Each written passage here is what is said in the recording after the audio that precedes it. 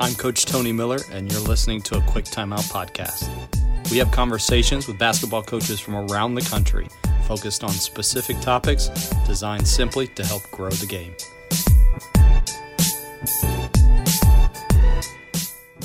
We are privileged to have with us today on the podcast Coach Alan Keane, Great Britain's under-20 national head coach. But before we get to Coach, if you have yet to visit the Dr. Dish blog, you're really missing out on a lot of great resources. Included in those resources is a shooting drill series that I've designed for you to use with your players.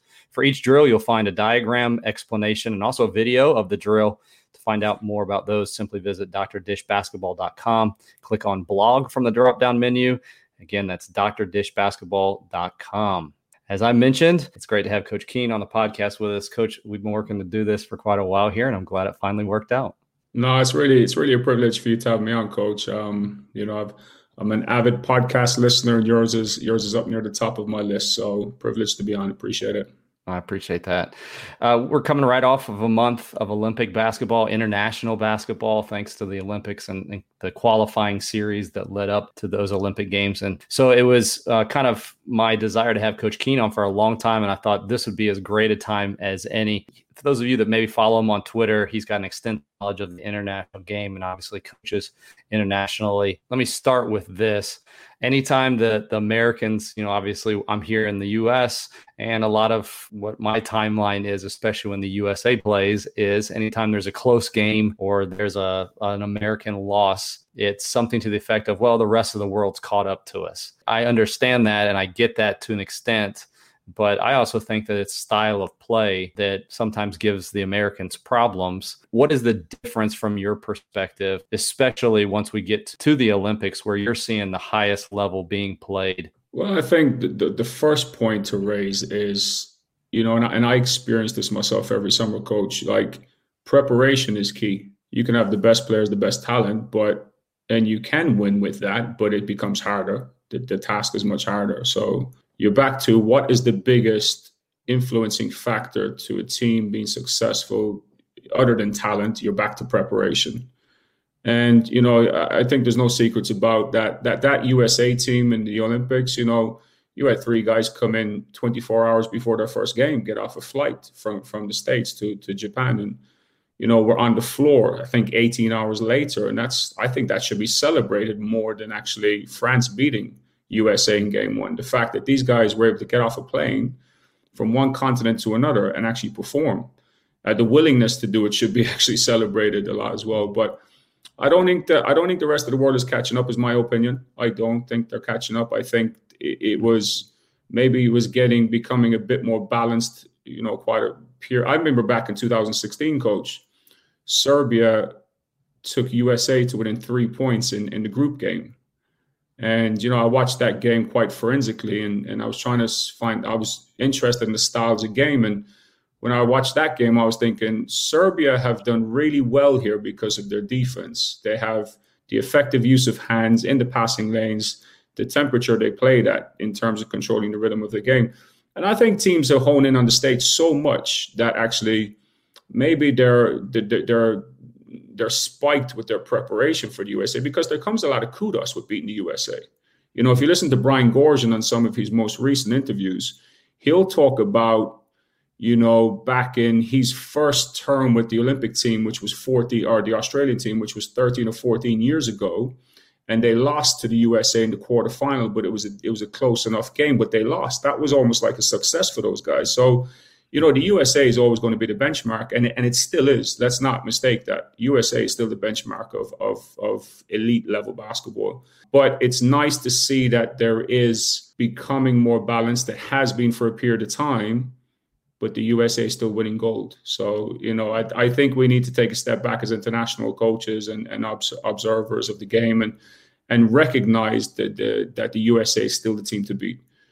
Spain, Serbia, Australia, Argentina, they've had their moments for sure. On that point, Coach, would you mind if I talk a bit about my observations from the final of France versus USA? Because if you talk about styles of game, there was 2 very distinct styles of game, and both were incredible to watch. And I found myself, when I watched the first quarter, I found myself asking myself, how are France going to find the balance of what they have on the floor offensively and what's the tax, as Liam Flynn would say, what's the tax they're going to pay on the defensive end? Because the American team was very versatile. You know, you had 5 guys that could shoot the three, whereas France played with 2 traditional bigs.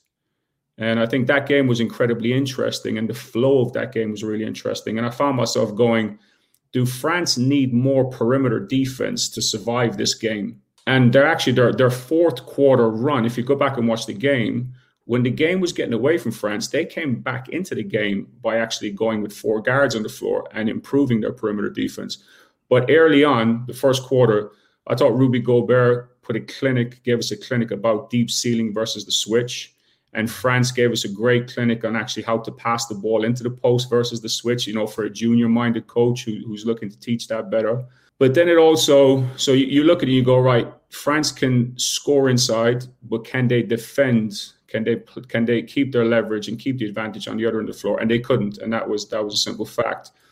And I finished that game saying to another coach one time, did France's strength create a weakness? And I guess that's the beauty of coaching. Like, you've got to make decisions. You've got to make tough decisions. And if you look at that game, actually, France had the advantage inside. They exposed that in the first quarter. And they were eager. They continued to show eagerness in the second half to put the ball inside. However, I think it limited their ball movement. You could clearly see that. I don't know. I'm speculating, coach. I wasn't in the changing room as much as I'd love to be, but I can imagine France talked about leveraging their advantage of the inside against the switch. But I thought in the second half, actually, they stopped moving the ball and they tried to put it inside direct, which limited their actual offense. But there was I think it was clear for everyone to see the adjustment the States made at halftime, the US made at halftime.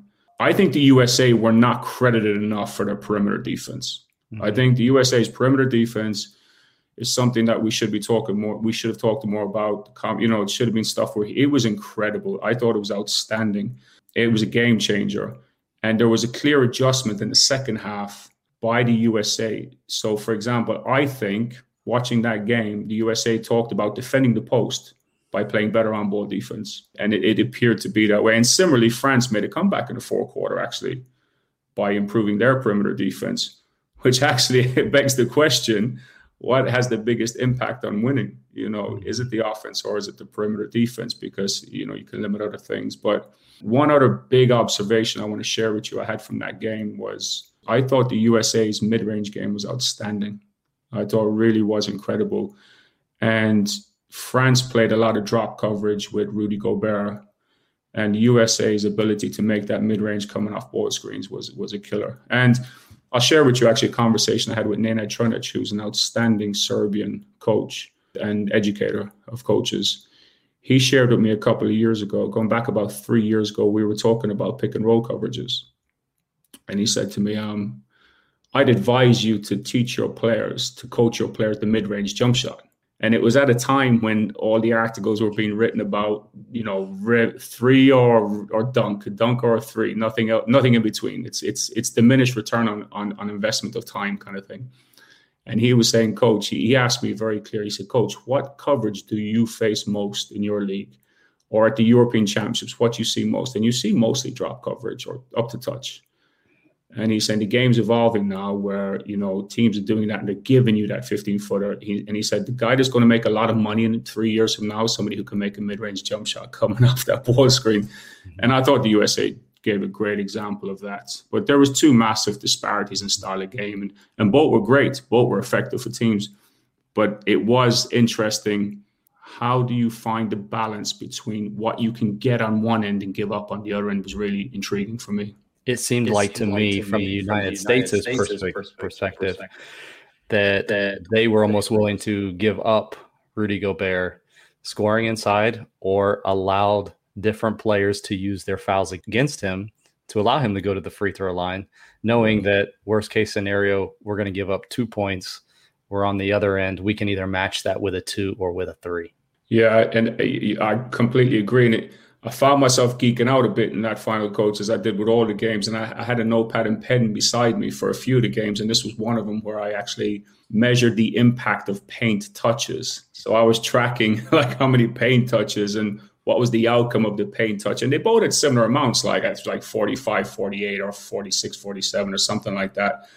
But actually USA's ability to get to the rim off the drive was significant. And the knock-on effect was like France were doing a decent job plugging gaps, but it was later in the game. But there was a lot of damage done in the second and third quarter.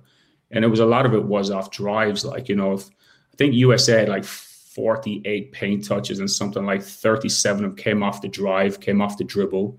Mm-hmm. France were the opposite. But if you look at France paint touches, a lot of them were off the pass, which you just talked about, pick and roll, deep entries to Gobert versus the switch. And you're right, like France scored or got fouled, I think, on 75% of those paint touches off the pass. However, as you said, they were happy to foul Rudy Gobert because they leveraged the fact that he shot poor. He shot lower than his average, I think, in that game, actually, from the free throw line. And the other thing, actually, on those paint touches that grabbed me was, the post touch, like putting the ball in the post. I think France had something like 10 paint touches off post entry passes, and something like 9 out of 10 or an 8 out of 10, they were effective. They were scoring or getting fouled. And it made me think, actually, Gobert was the ideal guy because he's such a big target. But, is there somebody else you could have gone to in those moments who's a better free throw shooter? They probably didn't have that. Yeah, interesting how both teams explored the paint, how they got the ball inside and put heat on the rim. But it was very different. It was completely different. But both did it really effectively. As a basketball coach, you've probably experienced poor youth sports technology. Apps like TeamSnap and Sports Engine focus only on operations. They're slow and clunky and not very mobile friendly. Wildcard's all-in-one app allows you to manage your team, plus create social engagement directly with players. Your team can stay connected beyond game time with blazingly fast features like chat, virtual challenges, game recaps, and profiles. You can manage simply with scheduling, availability tracking, health checks, rosters, and one-click bulk data import. Sign up before September 15th and get Wildcard for free. Simply click the link in the description below for more information. Coach, one more thing. If you haven't signed up for the members only A Quick Timeout Plus weekly email newsletter, let me tell you what you're missing out on. Each Sunday, I'll be sharing exclusive content not found anywhere else, including coaching courses, web clinics, video breakdowns, and audio and video interviews. That's 4 pieces of content a month for just $5. All you have to do is click the link in the description, and you'll not only start receiving new newsletters, but you'll also have access to all of our previous pieces of content as well. So sign up today to join the Quick Timeout Podcast Plus. We hope to see you on the list. You and I were talking just a little bit about this, and I had the same thoughts. I know you know more about their head coach and about the team and probably watch more games than I did. But I watched that final women's game between Japan and the United States. And just like 5 minutes in, I thought, man, this is going to be a complete blowout. And then you began to see employed threes and nothing else. And the game was creeping. They weren't scoring as much as the United States was, but you don't need to when you're scoring threes and the other team scoring twos. Yeah, I think, again, it's what the Olympics gives us, isn't it? Like different cultures, different countries, different way to do things that you probably don't see in domestic leagues. And that's what the Japanese women's team definitely gave us. They gave us a unique style of play. I found a very attractive style of play, if I'm being honest, because I was looking at that team thinking this is an undersized. I chose to wear a different lens watching them. When I watched them play, I'm thinking, right, what can I take from this? Because I think when you peel it back, we were watching an undersized team survive, perform, and flourish against bigger teams. And I started to unpick what is it they were doing that allows them to stay in these games and potentially win these games. And when you dig a bit deeper into that team and Japanese basketball, domestic basketball, the league in general, when you dig a bit deeper, you actually find out pretty quick why they're good. I'll get onto that in a second. But in terms of their style of game, it was very simple. It was 5 out. There was a lot of actions, a lot of, you hear the term sacrificial cut a lot recently. Finland have been doing that for years at the junior level, senior level. That's, the loop cuts. They throw it into the post and all of a sudden you're defending 3 cuts, like before the ball exits the post. And I'm talking about Finland's under 18 national team, not even talking the pro level. But there was a lot of cutting off the ball with 5 out, front cuts, back cuts, 45 cuts. And it was really a lot of player movement, ball movement. And, listening to Jeff Van Gundy on one of his podcasts, everyone talks about player movement, ball movement. But actually, if you sit down and forensically watch who's doing it, it's not as common as it sounds. You very much watch a series of quick hitters, quick hitting actions, get it to the main guy in his place, which makes sense. And there's obviously a place for that. But I thought Japan women's team really utilized player movement, ball movement exceptionally well. I mean, they were early with their offense as well. There was quick hitters, but it was coming out of like a 5-out system. The thing that I really liked about them, I found very attractive, they were brave to shoot the three. There was no hesitation getting it up 1 through 5. Guards would break out with the dribble. It's 1 pass, kick ahead, 3. Nobody there to rebound. So what? That's their philosophy, and they backed themselves with their philosophy, and they committed to it. And I think, when you do that, you actually go a long way towards being successful. There's no hesitation. But it was interesting watching the other end. How do they defend the bigger player? And everyone talks about fronting the post. Everybody talks about doubling the post. And that makes absolute sense. And we saw a lot of that. But what I saw that I thought made the biggest difference was playing on the top side of the post in transition. So establishing position early instead of getting pinned behind early. And I thought they did a unique job of that. They doubled it really well also. And I have a question on that for you, Coach, not necessarily for you, but just to provoke a thought. Everyone wants to double the post against the bigger teams. And it was Hanna Matola from Finland who got me thinking about this one. Like, why not double the low post, even if it's an undersized big who's not very effective at scoring? Like, how often do we see that or plan for that, where if their 4-man or 4-woman catches it in the low post, but it's not an effective score, why not double that player? Because you're likely to force a difficult action next. The next action, whether it's a turnover or you're forcing players to move on the perimeter who maybe don't move. So leveraging the double of the post, not to stop a unique, big scoring player there, but to actually punish the team that doesn't move on the perimeter, to punish the bad passer out of the post. And the other thing was the rebounding. Like we talk about team rebounding. They really rebounded as a team. It was early reaction. It was early effort. It was all 5, including that 5'3" point guard they had. It was all 5 of them crashing the boards. And it was just, it was really nice to watch a team that truly commits to their style of play for 40 minutes every game. I think this is something coaches should think about. I know Bob Ritchie over at Furman, he talks about your culture should show itself in your team style of play. And I would have guessed that Japanese culture, and I love the term sacrificial cuts, puts in your player's mind that idea of I'm doing this for my teammates. And I think that could be something that's linked back to a core value that you have about sacrifice or teamwork or whatever it is. So that's phenomenal. And to your point, I definitely agree. We have done this and I have found value in it, but not just doubling a post because he can punish you scoring wise, but to punish a post player who doesn't pass well.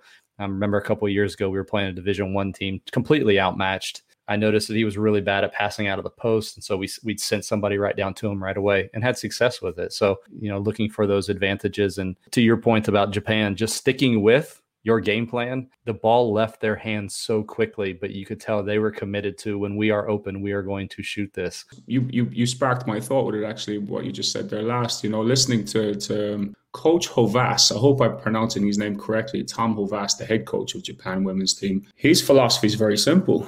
It's pace and space and fill corners, which is what we saw. They traditionally don't have a true 5. So basically, he says, they level up every position. So you got 4s. You got 4s at 3s positions. You got 5s who play 4s. And their philosophy is, if you're open, you let it go. There's no hesitation. It doesn't matter of time. It doesn't matter of player. You have the freedom, the green light to shoot the 3. And I think that's quite exciting for a player, and must be a sense of freedom. The club I've been coaching the past few years, we would bring in 2 American imports every year, generally out of college at the pro, and this would be semi-pro level, lower level pro level, let's say. And the trend every year was, I'd find out these guys were used to being restricted. This is your 2 things that you do, and you stay in your lane. And I think the Japanese style of game is very, very, very different. And I'll share with you real quick, Coach. What I found was their players' daily schedule. And if I can give it to you as best I can, it's something like they shoot at 6:30 in the morning every morning. Oh, by the way, they're full-time pros over there in Japan. The women are full-time pros. They shoot every day. Then they have breakfast together. Then they practice, like individual practice 5-on-0 and S&C from like 10 to 12:30. Then they have individual training from 2 to 3. And then they have team practice from 3 to 5:30, 5v5. Then they have dinner. And then they come back in the evening and they shoot again at 7:30. And I had to reread this and say, hang on a second, is this like this is every day, you know? And, you know, when you research the league itself, the women's domestic league in Japan, it's incredible, the financial investment, you know, and how strong the culture of women's basketball is there. And one story, just the last thing I'll tell you about it that will really bring it to life is the team that wins the championship there, the sponsorship owners, management will take out an ad in the biggest sports newspaper in Japan and broadcast the fact that they've won the championship. It's a full-page color ad, and it costs in the area of around $250,000 to put that ad in the paper. And that signifies alone the importance, the value, the culture of women's basketball in that country. It's really incredible. But there's a lot on Tom Hovasse. If you do some research, he's a really incredible guy and really nice to listen to, and his philosophy is really interesting. So that's from a team perspective. Let's talk kind of individual-wise, kind of maybe a player or two and what they did that was impressive to you. Wow, that's a really great question, and there was so much and so many. But Blažić from Slovenia stood out to me a lot, and Prepelic from Slovenia. You know, Luka was amazing. We could all watch Luka all day, every day. Now, to be honest with you, I can't watch Luka when the game is anytime there's a stoppage of play because he's arguing with the referees, and I think that's something that needs to change. And I'm sure he's 22, so you know you can't hang him up for that one, or you can't call him out for that one too much, because I guess that's something he'll manage. But I found Blažić, his two teammates, Prepelic and Blažić, I found them incredibly interesting to watch. And Prepelic had the layup to beat France and it got blocked. I thought he showed amazing versatility, you know, in terms of both ends of the floor and his movement off the ball. It was almost, you know, not Reggie Miller, but the movement off the ball was Reggie Miller-like. So I found it really interesting watching him. And obviously, with Luka distributing the ball, there was a perfect match there. But Blažić really impressed me on the other end of the floor. I thought his on-ball defense and his ability to navigate screens and get over screens, get around screens, and rebuild his defense. When he got beaten one-on-one, he had the ability to recover and rebuild the defense. And his use of hands was incredibly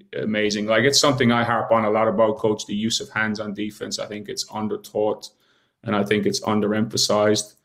But he showed me something spectacular. And it wasn't anything that's like, I'm looking at him and I'm going, any player who plays the game to a decent level could be Blažić on defense, because his heart and desire to and his responsibility on the ball was second to none. You know, he wasn't passing that responsibility or conserving energy.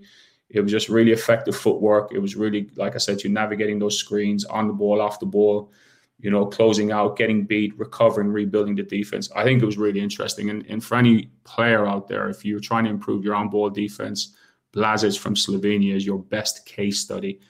Mike Tobey from Slovenia I found very interesting. Everybody was talking about the Australian player who got picked up by the Spurs, Melbourne's player. I forget right now, the name escapes me. It'll come back to me in a moment. But I thought Mike Tobey from Slovenia was very similar. You know, a stretch big who can hit the three, you know, very smart decision-making. You could play through him in the high post, reverse the ball through him on the perimeter, get into the second side action or reverse it again.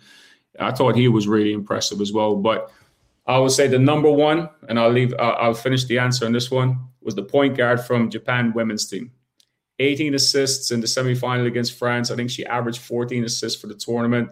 I thought her tenacity, speed of play, decision-making, IQ, vision, unbelievable. Really enjoyed to watch. But there was too many, Coach, to answer that question succinctly. No, those are good. Talking about Luka and even the point guard there from Japan, it just seems like those international guards have such a feel for pace, especially within like pick and roll situations. Their vision of reading the primary defender, the second layer, and sometimes even the third layer of defenders is just so incredible that they come off of that and they're able to find the open man, which then creates those dominoes of an end of an open shot. It's just a lot of fun to watch from that perspective. Let me add one more thing to that I think was interesting when watching individual players is actually what they're doing away from the ball. And I think these international players on both the men's side and the women's side gave us loads of great examples of how to play effectively without the ball in your hands. And now the coaches are drawing up really interesting tactics offensively and defensively. And I'm not just talking offensively, I'm talking defensively as well. I remember Nando De Colo in the game that France beat the USA, made an incredible defensive play that was really in a key moment to the game, and it was a closeout. And, he was basically guarding 2v1 on the weak side. The ball got moved on from the left side of the floor to the right side of the floor. De Colo was by himself, isolated, 2v1. And he went to close out to the receiver on the right wing on a kick-out pass, but anticipated the extra pass to the corner. He closed out. He faked his closeout like he was going to the ball, but then jumped to the ball, anticipating the next pass and deflecting it, and actually coming up with a steal and going the other way and scoring to put France up like 5. And that was just a super high-level decision. Awareness of what's around him. Position was good. Vision to know that there was 2 guys there, anticipating what that player was going to do before he got the ball. Ultimately led him to make a great decision. And I think that type of stuff was just really high level if you watch the away from the ball stuff. Yeah, completely agree. One of my favorite tweets from this past month was one that you made regarding the coaches and the Olympics and the way that they interacted with their players. Maybe for someone who didn't see that tweet, can you kind of explain what you said within that? And then also maybe the lessons that we can learn from that. Sure. Well, let me back end it with this. A couple of years ago, I reached out to a bunch of players from different levels, and most of these guys I've had some involvement with through their career, be it at a national team on the 16s, 18s, 20s. One of them played in the Olympics in 2012. Some of them played in Spain professionally in different parts of Europe. And I asked them all a very simple question from my own research, my own personal research. It wasn't for anything else in particular. And I said, what do you guys look for in a coach? Just send me back some bullet point things that come to mind. What do you look for in a coach? When I pieced it all together, the trends were this. They were looking for coaches who allow them to problem solve, who basically give them a voice and a choice in the practice sessions or in preparation for games. They were looking for coaches who step back, relinquish control, and accept ideas from the players. They were also looking for coaches who invest in the person as well as the player. And stuff like their desire was to be coached by somebody who had patience in difficult moments of the game. So that correlated really nicely and, synergized with what I saw at the Olympics. And what I saw really was coaches who were very focused, had a very calm demeanor. Now, not all the time, because we're humans and we're not going to be robotics. We're not going to be robotic inside a performance environment. But for the most part, I saw focused coaches who had a very calm demeanor. I saw a lot of good interactions. I mean, what I loved about the channel I was watching the games on was they would go into the timeouts and you get like 10 or 15 seconds of what was going on at the timeout. And, you look at Brian Goorjian from Australia, like Joe Ingles was saying loads in those timeouts. And, Goorjian was sitting back, allowing him to say it. So it was really nice. And you could see that with a lot of the teams, when they went into the timeouts. I thought the coaches' collaboration with their assistant coaches was really interesting to watch. It was really interesting to watch. You would see a lot of the time the assistant coaches getting off the bench, approaching the head coach, and you could see the head coach, listening. And that wasn't like, I think at the lower levels, when I observe that type of thing, coach, I see head coaches maybe get a bit dismissive because they're a bit emotional. Yeah, sit down. I got you. Yeah, one moment. They're caught up in their emotions a little bit. And I think that's what separated these guys. I mean, I've been there, I haven't managed those moments really well. But also a really refreshing part of the observations I had was the respectful interactions with the referees. What I didn't see was coaches who had knee-jerk reactions, who were losing emotional control. And I didn't see the opposite of, listening to players. I didn't see dictatorship. It looked like very much a collaborative approach to what they were doing with the players and with the referees. Like there was coaches challenging referees. There was no doubt about that. Mm-hmm. But it never crossed the line of disrespectfulness. And I think at the lower levels, you do see it cross the line very often, unfortunately. There's some of the things I saw, and they were very closely related. to that research, that personal research I did a couple of years ago. It was interesting how that synergized. It's a very interesting study that actually a peer of mine did, which was viewing sports more as a collaboration, as a partnership, rather than a war mentality of where against each other, there's a winner, a loser, and I'm going to defeat my enemy type of thing.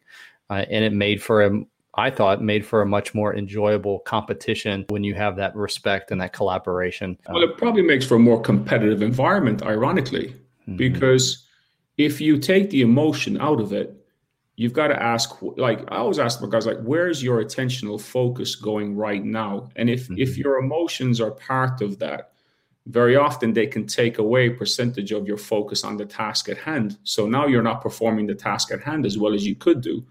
Whereas if 100% of your attention was going on the task at hand and less on what the referee has just done or less on the mistake you've just made, then you're probably performing better. And if you're performing better, then the competitiveness is better. Everybody's firing on all cylinders kind of thing. So, the emotional control thing, coach, let's not dismiss it. It's really hard. Like, it's not easy. And I'm not on here preaching gospel either. I mean, I could show you plenty of clips of me getting it wrong, throughout the season. There's no question. But I think it starts with an awareness of your emotional control before you actually can improve that aspect. But yeah, we definitely didn't see that from these Olympic coaches. I thought they were outstanding. And I thought the other thing that grabbed me was how often they sit down. And it begs I beg the question for me, like if you look like rugby coaches, they sit up in the stands.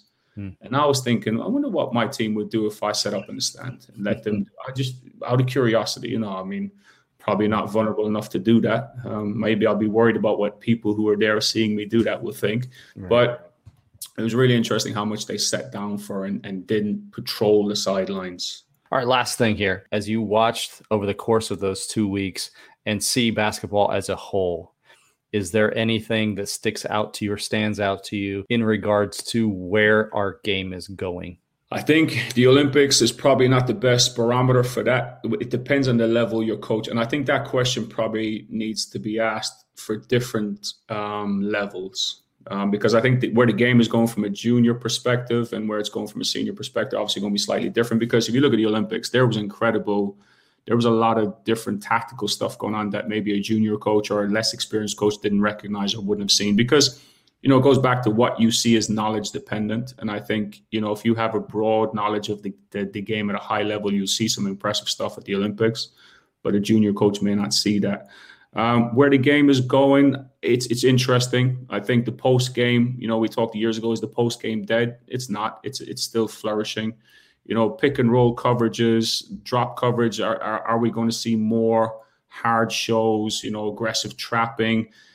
Teams will tell you, some guys will tell you at the pro level, you can't trap the ball screen. They'll pass out of it. And now you're playing 3-on-2 on the backside and they'll punish that. Well, actually, we saw some teams really do a hell of a job trapping ball screens. And, you see Spain going triangle and 2 against Slovenia, boxing 1.